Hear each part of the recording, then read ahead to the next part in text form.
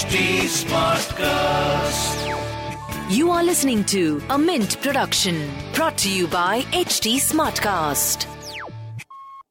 Good morning, you're listening to Mint Business News with me, Gopika Gopakumar. Here are the main headlines this morning before we wrap up for the weekend.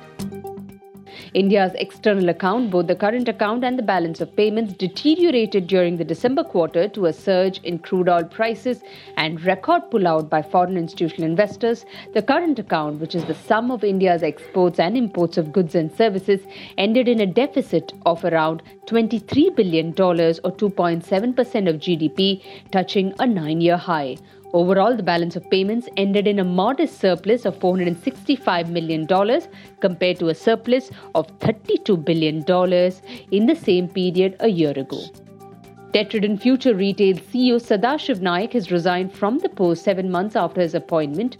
Future Group CEO Kishore Biyani has been reappointed as executive chairman of the company for 3 years. Vodafone Idea said its board has approved raising of 4,500 crore rupees by allotting equity shares to 3 promoters or group entities at 13 rupees apiece. Shapoorji Pallonji and Company has exited a one-time restructuring scheme by paying 12,450 crore rupees to all its lenders. This includes Mistry family infusing over 5,000 crore rupees into the company in the past 1 year, and monetization worth 3,750 crore rupees from 2 of its assets, including Sterling Wilson Renewable Energy and Eureka Forbes. Mining firm Hindustan Zinc said it will invest 350 crore rupees to develop up to 200 megawatts renewable energy capacity through a special purpose vehicle. The Income Tax Department has found alleged illegal business expenses of over 800 crore rupees, 60 crore rupees unaccounted cash used to purchase land in Delhi, and role of some shell companies after it raided Hero MotoCorp and 2 other group officials.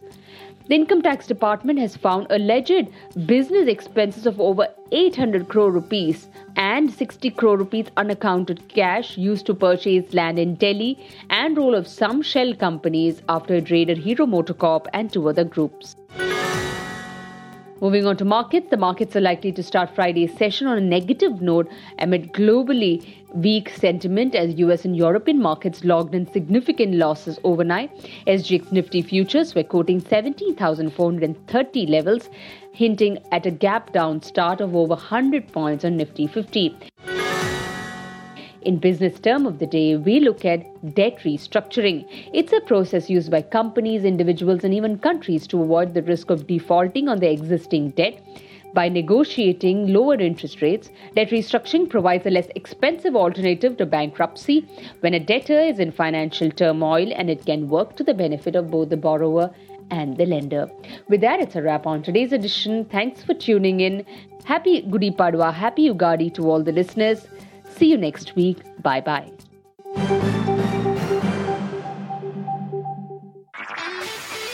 This was a Mint production brought to you by HT Smartcast. HT Smartcast.